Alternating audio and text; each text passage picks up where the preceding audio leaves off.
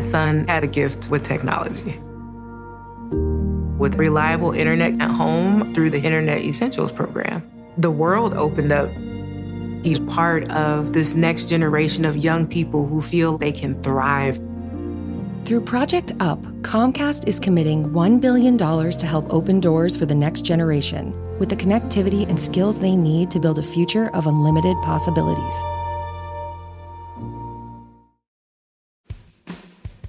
Is it time to change your approach and switch to Air Supra, albuterol budesonide?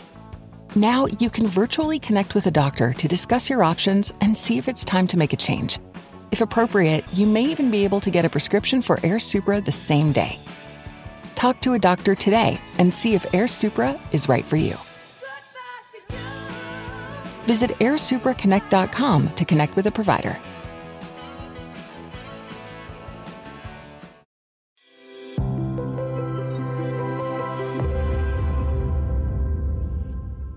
This show is made possible by the fantastic support of our various partners, and I wanted to thank the Octopus Group. The Octopus Group is a collection of 8 entrepreneurially minded businesses across financial services and energy, all founded on the one simple belief that people and the planet deserve better. They are intent on building a better tomorrow for future generations and are a certified B Corp, demonstrating they care as much about the impact of their investments as the returns they generate. I am proud that Octopus have backed this show since the second series, and they are the reason why we are now able to put such a professional show together.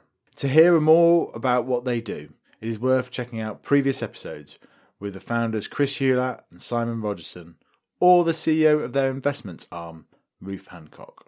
If you want to see how you could partner with us, go to our website at www.jobsofthefuture.co. And now on to today's episode. And without too much further ado, I wanted to welcome Rishi Sunak to the stage.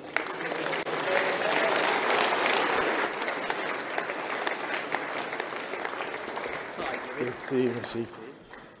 So, 18 months' time, you're about to go to the country and call a general election, and you are going off the back of the toughest economic squeeze that people have ever felt in their pockets, and the longest recession that we may well have ever seen, according to the Bank of England.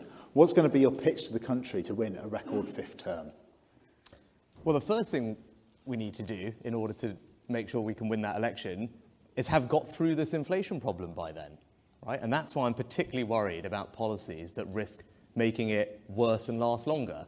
Because if this is a problem that isn't just for this winter, it's a problem for next winter as well and beyond, because as the Bank of England said, they're worried about inflation becoming embedded, then there's no hope that we're going to win that next election. Absolutely none, right? It's as simple as that. We all heard what they said yesterday. All of you saw the numbers. And if we don't get a grip of this thing and get a grip of it fast, then we can kiss goodbye to winning that next election. So the first thing to put ourselves in a position to win is to get through inflation and get through it quickly and not do things worse. But then, thank you, right? But then, no,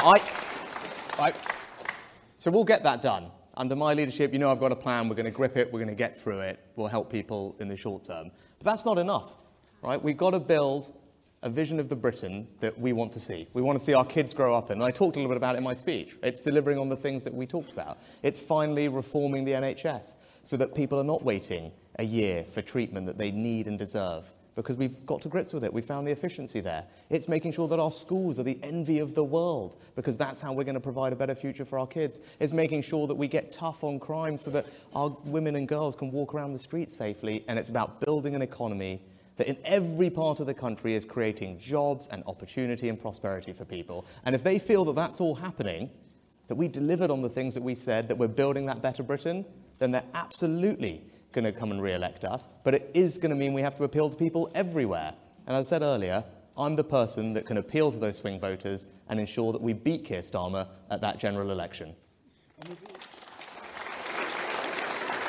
And with all the challenges that are going to be faced this winter, as we were talking about, those companies that produce products aren't going to be protected by the energy cap and are going to be facing huge bills. What specifically are you going to be able to do for those high-intensive businesses?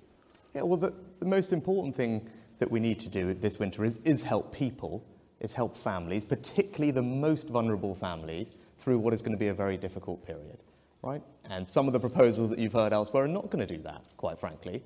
And that's why, as Chancellor, I announced support that was particularly targeted at the most vulnerable. And any compassionate Conservative government, I'm sure everyone in this room would want to make sure that those in our society who are going to just struggle too much with bills that are going up £1,000, £1,500, get the help they need. That's got to be the priority. That's what I did as Chancellor. That's what I'll do as Prime Minister. Now, in terms of getting businesses to grow, the things we need to do are focus on what's going to achieve that, right?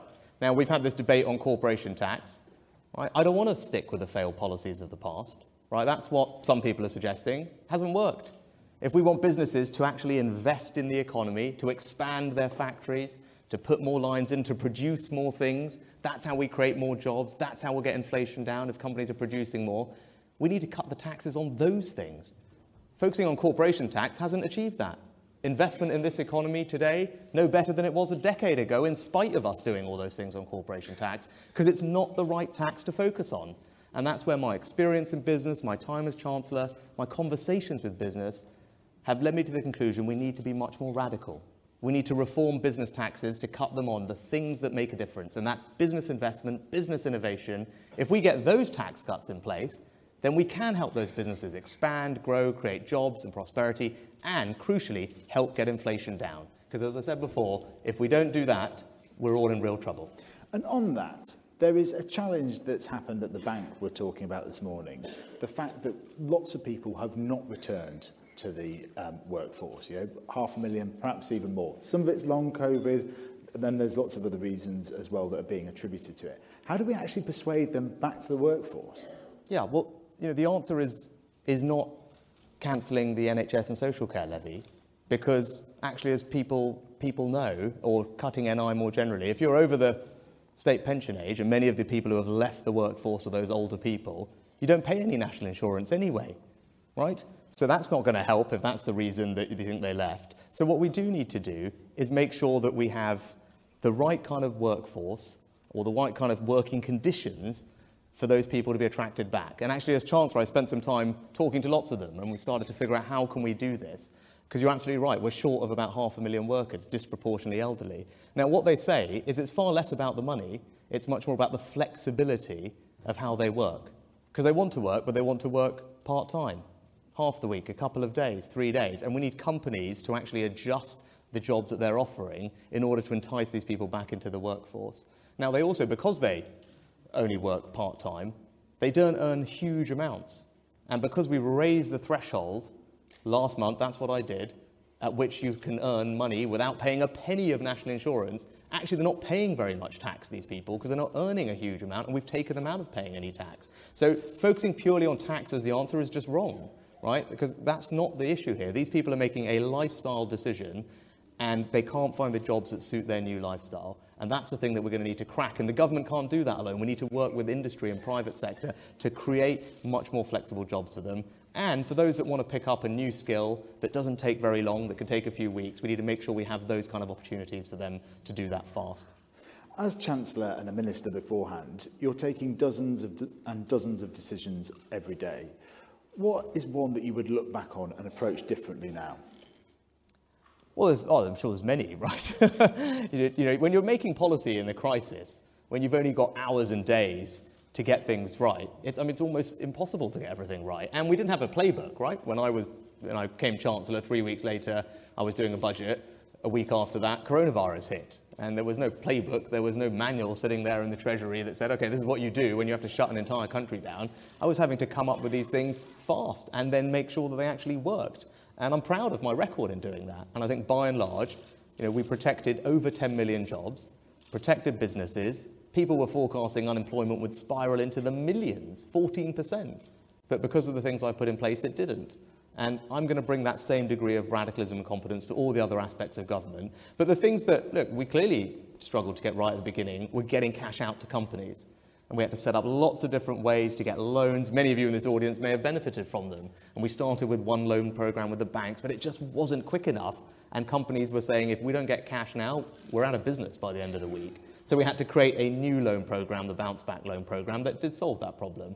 But, we had to come back to that to get that right. And actually the last thing was the thing that you just talked about, was earlier on, I would like to have started focusing on this issue of people leaving the workforce and figure out if there are things we could do to have stopped them leaving in the first place. Because it's actually hard to attract people back, and actually if we'd known that this was happening, maybe there's things that we could have done quicker up front. Okay.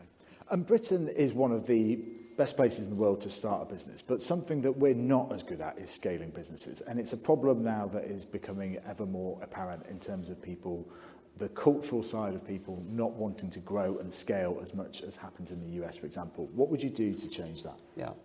Well, I don't think the answer is actually lots more money and financing, right? And people will say, oh, these scale-up businesses, they need lots of capital and we should, we can reform lots of financial markets to do that. We can do that and we should do that. And I started that work as Chancellor because, as you know, this is an area I know very well. This is my background professionally. If you talk to anyone at any of those businesses, what will they say? They'll say the number one thing they need is people, right? That if you talk to any entrepreneur in the UK growing a company, and you know this from your experience, what do they all say? What's the limiting factor in their growth? It's getting amazing talent, right? So that means you've got to focus on that side of the equation. You've got to make sure that we're training young people, we're giving them all the routes that they need, not just university, but apprenticeships too, other short courses, because it's not just about degrees.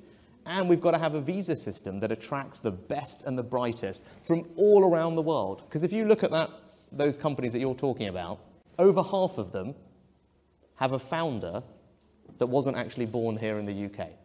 If you look at all our STEM researchers across all our UK universities, around half of them also not born here in the UK. So yes, I want to clamp down on illegal migration. Yes, I want to control our borders. But if we're going to grow our economy, we need to be a beacon of talent for the best and the brightest anywhere in the world. And that's why, as Chancellor, thank you.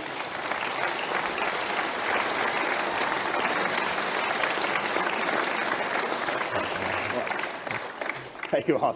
What was the moment that you decided that you wanted to become a parliamentary candidate? What was the time from becoming a member of the Conservative Party to actually becoming thinking, I want to step into the arena and I want to do something? What was that moment? Yeah, it was inspired by my parents that you heard me talk about. And they're obviously not political, but they worked in primary healthcare. My dad was a GP, my mum was a chemist. That's the world I grew up in. And everywhere I would go in Southampton when I was out delivering medicines, all people would just stop us at the weekends. They'd see me and they'd say, you're Dr. Sunak's son, you're Mrs. Sunak's son. And then they would proceed to tell me something about what my parents had done for them, their parents, grandparents, kids.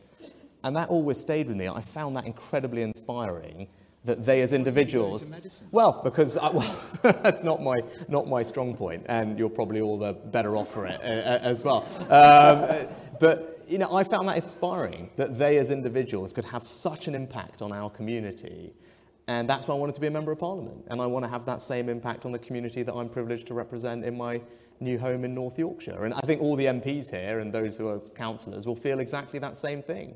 It's an incredibly rewarding thing to be able to make a difference to the people who are your responsibility to represent. And that was my driving force for it. So I had it, growing up, and then, at some point I wanted to act on it. But, I do believe you're better off in politics if you've had actually a real career in something. And my career was in business first, to bring that experience to Parliament. But it was inspired by my parents and how they served our community. And if you were 22, what career do you think you'd be going into? Because in the early noughties, it was very much banking was the kind of like what ambitious people wanted to go into. What do you think it'd be now? Yeah, I think one thing that's crystal clear, and again, I'm biased because it's my own background and experience, but young people are much more interested in entrepreneurial careers now, right? And they're much more interested in working for new companies, not necessarily all the big companies, and they're much more interested in changing jobs more frequently. And I think that's something that we should celebrate and support. Look, for me, if it was me, I definitely want to do something that was doing something different, doing something new, creating a new product, a new service that we don't have today that's all going to improve our lives and transform the world in which we live. That's the kind of culture that I experienced when I was living in California, and I think it's incredibly inspiring and empowering. So look, if I was a young person, I'd want to go and do something like that. And you can do that in every industry. It's not just, when you think about it, it's not just pure technology. Actually, I met an amazing business recently, and they're doing agri-tech. Right? And we know we all want to improve our food security in this country. We want to grow more fruit, grow more vegetables here. That's good for us, good for inflation. And there are amazing British companies that are using cutting-edge techniques to do all of that here, actually, and that would be great for the economy, and that's just an example of using technology in a way that's going to solve a big problem for us. Now, that would be something exciting to do. You'll have heard both the candidates talk about the importance of a growing economy and the role that scale-ups have to play in that. And that's why I wanted to invite you to join me at Scale Up Week 2022, which runs from the 19th until the 22nd of September. It's led by the Business Growth Fund, one of the UK's most active investors in fast-growing companies. It's being hosted alongside the Scale Up Institute and the Department for Business, Energy and Industrial Strategy. Throughout the week, leaders of fast-growth businesses, chief execs and policymakers will be discussing the crucial issues and opportunities facing scaling businesses in a decade of change. It's free to attend. All you need to do is Google Scale Up Week 2022 to find out more and register. Right, and now we're going to take some audience questions, and arms go straight up in this. We'll go to the gentleman over there. Rishi, whoever gets the top job is facing a problem as big as the COVID problem. I think one of the good things that came out of COVID was the daily TV reports with the different experts in there giving the country data so the country could come with you. Can you, if you get the top job, or half the audience will say when you get the top job, can you commit to giving the country data? There are too many things. You can't get to a GP, you can't sign up, you can't go to the dentist. My son wants a driving licence, he can't get a driving test. There's all these basic things which aren't working. Can you publish some data and then come back each week and tell the country what you've done to improve those things? I think that would win you the next election.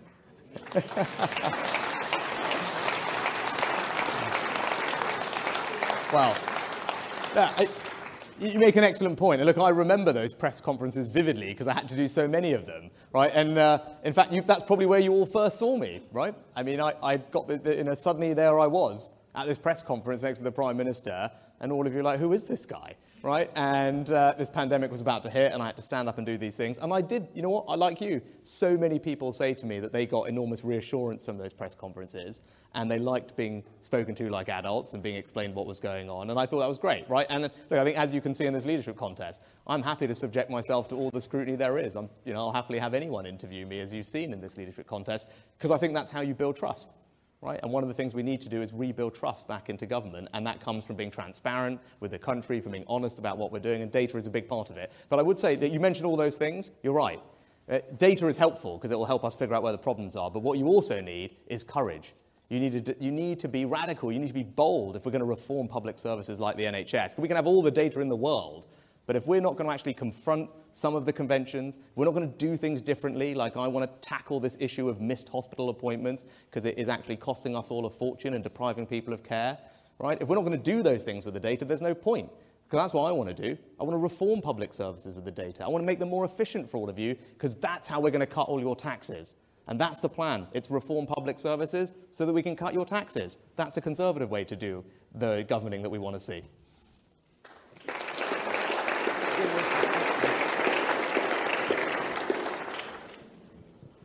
Hey Rishi, so Bitcoin has been around for 13 years, but it and other crypto assets are still a rapidly growing industry that can create jobs and extensive prosperity to our country. So what will you do to allow the UK to become a world leader in the Bitcoin and crypto industry? Thank you. Did Jimmy set you up to ask that question, right? Nice fairs. Look, I mean, you heard me talk about my experience in California. I'm a deep believer that we should embrace technology and innovation as a way to improve all our lives and make things better, make things cheaper, make things faster. And as Chancellor, I set out actually a really positive vision for how we can get the regulation right to support the innovation in cryptocurrency, not just Bitcoin, distributed ledger technology, the blockchain that underlies it, so that we can reap the benefits. And actually, we've got it right. And the industry was incredibly excited about my proposals, which were better than those in the US, better than those in Europe. And as we've always done in this country, we do things better than those competitors, because we know how to regulate flexibly, not burden people with red tape, because the innovation is going to make everyone's lives better. And it's not just about how many bitcoins you can buy. It's about how we can change supply chains to make things cheaper, help make border and customs processes more efficient, how we can actually solve the appointments issue in the NHS using that technology, how we can make it cheaper and easier for you all to bank. That's the real benefit of all those things, and I want the UK to be the home of that innovation, and I put us on a path to deliver it as Chancellor, and as Prime Minister, you better believe I want to see that come to fruition. If you go to this lady here. Go on. Can you hear me? Yes. Hi, sir. I come from Wealdon, nice area to live, area of outstanding natural beauty. One of the biggest problems we've got is planning. Yes. House builders are all over us. The Conservatives are losing council seats right, left and centre to the Lib Dems and the Greens. Now, we've heard from you and from Liz that you both want to change the system of top-down levels of housing. But can we believe you? Because at the moment, I know Wealdon have been battling away with the minister, or whichever one it is this week, trying to convince them that their methodology is wrong, that the numbers are wrong, and that they know best where housing should go in our area. And they're falling on deaf ears. So how can we trust what you've been saying to us tonight? Yeah. Well, look, sir, I met with your council leader today and we talked about this very issue. And you've heard from me what I want to do about it. There shouldn't be top-down targets imposed on places like Wealdon that don't take into account the very particular local circumstances, particularly as you guys have got about, I think, 80 or 85% of the land is an AONB. It's an area of outstanding natural beauty. And the planning inspector needs to be told that that needs to be taken into account. When you're deciding how you want to build your houses, no one can tell you what to do without realising that that is something that needs to be protected. And under my leadership and the plans I want to put in place, it will be protected because I want to protect your green spaces and trust you to get on with the job of delivering houses for your community in the way that you think best, right? But the other thing we need to do to help you is tackle this issue of build-out, because you have done a great job in Wealdon Council of actually making sure that we can have the right housing in the right places, because we all want people to enjoy that feeling that many of us had of getting the keys to our first home. It's very special. And you guys are doing a great job of that. But you know who's letting us down? The developers. Right? Because you in Wealdon in particular have actually approved homes, but they're not being built. The developers are sitting on the land. And I think that's wrong, and we need to stop it, and we need to give you the powers to charge them or buy the land back or not give them any more planning permissions until they've built them out. Those are the plans that I outlined today, and they're going to help you.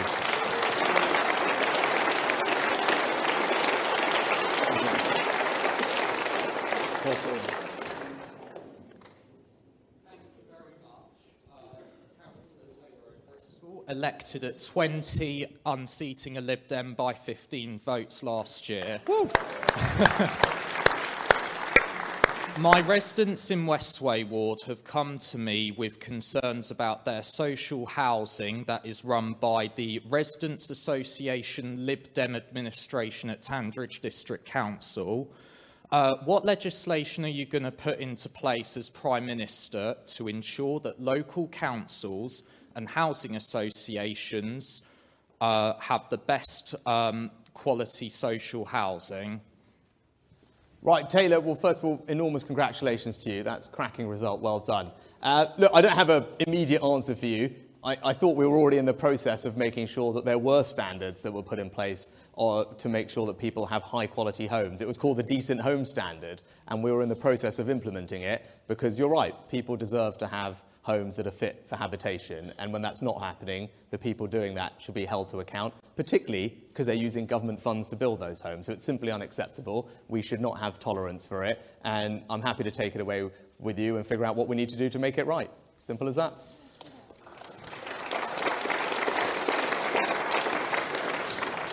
Thank you very much. Rishi, you seem like a lovely chap, and you've talked about trust a lot, which is great.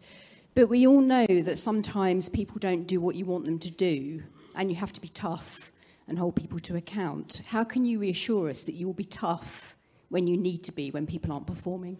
Yeah. Well, look, it's a great question, right? And the simple answer is, look, I had to do it in my business career, right? Everyone's got a lot of commentary on, where I am today and all the things that I'm fortunate to enjoy. I didn't get there by being easy on people. I got there by being tough, right? If you want to succeed in business, you need to be able to do that, and that's what I've done. But I've also demonstrated that in politics, right? And Dom talked about it. When it came to the Brexit decision, a lot of pressure was put on me to do something I didn't want to do. And even though that was going to be difficult for me, I wanted to stick with my principles. I toughed it out because I backed what I believe, I backed Britain, and I backed Brexit. When it came to Omicron last Christmas, I was actually in California on a business trip trying to make sure that we can get all the innovation that we need here in the UK. And it was clear that this country was about to sleepwalk into another lockdown because that's what the establishment wanted. That was the default lever that they always pulled. And I was convinced it was wrong for our country. So I came back here. I didn't see my family over the Christmas holidays because every day I sat here and made sure that I fought against that, even though that was difficult because at some points it was me and one other person against an entire room. But I wanted to fight for what was right for this country.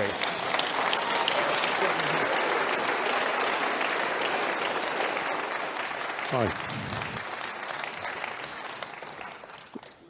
Rishi, given the current migrant crisis and the government's Rwanda policy, as a sovereign nation, we can, but more importantly, should we leave the European Court of Human Rights? Yeah.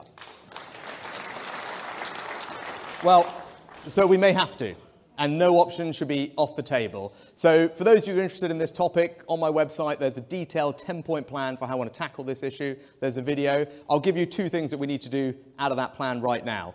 One is we need to move away from the ECHR definition of asylum, because it's very broad. It's being exploited by lefty lawyers. It means it's very difficult for us to send people back. So I want to move to a different standard, a different international standard that's narrower and tighter, and that will help us execute the policy. A second thing we need to do is join up our foreign policy. At the moment, we're in this slightly odd situation where we'll talk to a country about a trade deal we might give them. We'll go even further and talk to them about the aid that we're going to give them.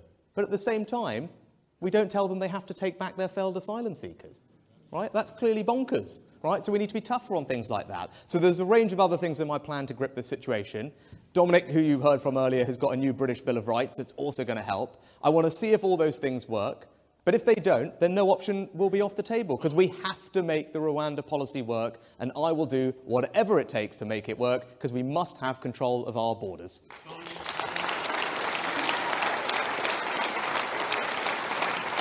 Good evening. My question to you, Rishi, is about inflation. I'd like to know how you intend to get inflation under control, given that it's been fueled by global supply chain issues, soaring global energy costs, and the war in the Ukraine. Well, this is the most important question that confronts our country at the moment. The most important one, man. You all heard what the Bank of England said. And as I said the other night, the warning lights on our economy are flashing red. And the root cause of that is inflation. And yes, it's primarily driven by international causes, but not exclusively. And increasingly is becoming domestic. So the first thing we need to do, if we're going to grip this, is not make the situation worse and put fuel on the fire and repeat the mistakes of the past. And as you heard from Nigel Lawson, Margaret Thatcher's Chancellor, about those just the other day, I believe that pumping 40, 50 billion pounds, I can't keep up, of borrowed money into an economy that's already seeing an inflation spiral is enormously risky. It is taking a big gamble with your savings, your pensions, and your mortgage rates, and that is not a gamble that I'm prepared to take. The first thing we need to do is not make the situation worse. The second thing we need to do is to support people through the autumn and the winter, the ones who most need our help with the cost of living, which of course we'll do. And then, longer term, how do we get inflation down? We increase the supply of things, right? That's reasonably easy for us to grasp. Where do we have inflation? We have it in our labour market, which is why we need to get much tougher on welfare, because at the moment there are more people on unemployment benefit than there are job vacancies in the economy. That's not right. We need to be conservative about that. We need to reform welfare to get those people into work and ease some of those bottlenecks. We need more homegrown food, as I talked about. We need more homegrown energy, whether it's offshore wind or new nuclear reactors that are going to power our homes. And we need to get our businesses investing. And that's why the tax cuts that I talked about are focused on those businesses that are actually expanding production, expanding capacity, investing and growing. Because if we get them to do that, to get through these bottlenecks and increase supply. That's how we'll get inflation down. So it's not just a problem this winter, and that's it, because I don't want it to be a problem next winter and beyond. So that's my plan to grip it. But I tell you, the most important thing is not to repeat the mistakes of the past and put fuel on the fire of a problem which we're already suffering. That's not going to help any of you in this room. It's not going to help our country, and it is going to mean that we lose the next election.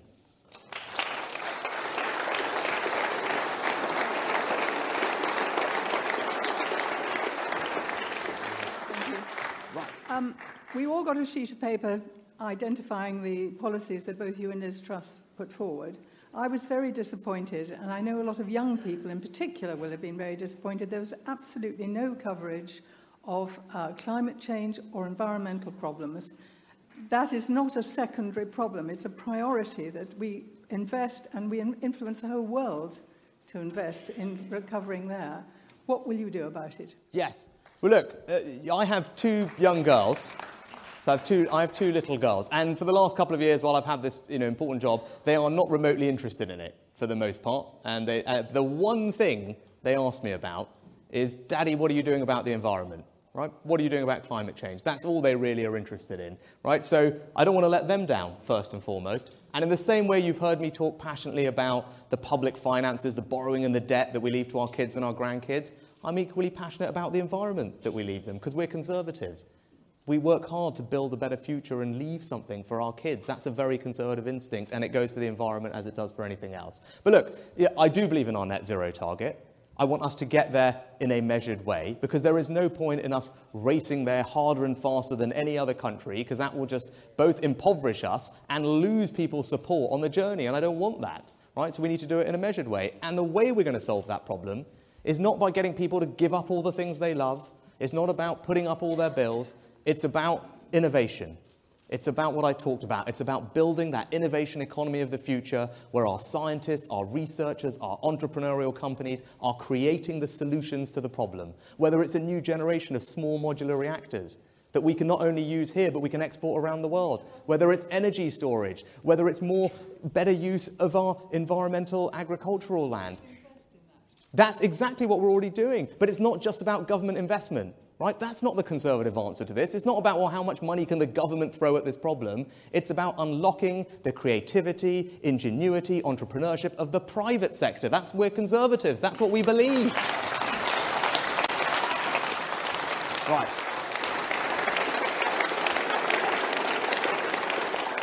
I asked you in January for your advice on having two daughters, and you said be very kind to your parents is the first thing, and that has been absolutely true, and they're there in the audience. Well, I don't know who's babysitting tonight. Thank your wife. I just wanted to say, it's obviously been a tough leadership contest, lots of blue on blue. You've spent a lot of time with your opponent in the last couple of weeks, and are going to spend another month as well travelling the country together. What do you most admire in what she's trying to do? I mean, I think what Liz is great at is explaining conservative values, right? I mean, she's great at having high conviction in conservative values and being unashamed about them, as I am, right? That's something that we both passionately believe. I think the other thing about Liz, as you, I'm sure, saw this evening, as you'll see from both of us over the next 4 weeks, is that we all know in this room, and Liz and I know, who the real opponent is here. It's not me, it's not Liz, it's not any of the other people that were standing in this leadership contest, right? We know who it is, and in a few weeks' time, we're all one family here, right? We're all one team. We're on the same team, we're on the same family. We're going to come together, we're going to serve the British people, build a better Britain, and then we're going to take the fight to Keir Starmer. And whether that's Liz or me, I know that she cares equally about that as I do, as all of you in this room do. Because if we don't do that, all the things that we're discussing, all the values that we hold dear, it's all for naught if we can't win that next election. That's what she's focused on, that's what I'm focused on, and I know it's what all of you are focused on too. Brilliant. Didn't ask me that podcast.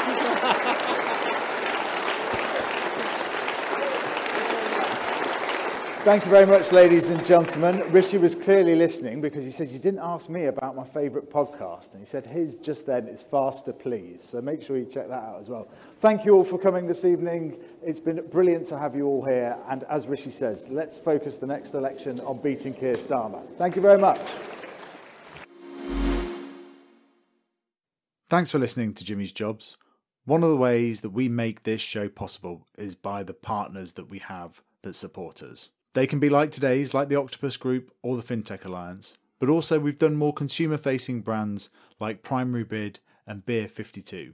You can go to our website and check out more details at www.jobsofthefuture.co. The other way the show is made possible is by me going into organisations and talking about jobs of the future and the talent that is required to fill those jobs, how you retain them, how you attract them, and how great teams are built that can achieve superb things that we hear about on this show. If you want to know more on that, drop us a line at hello@jobsofthefuture.co. We always love hearing from our listeners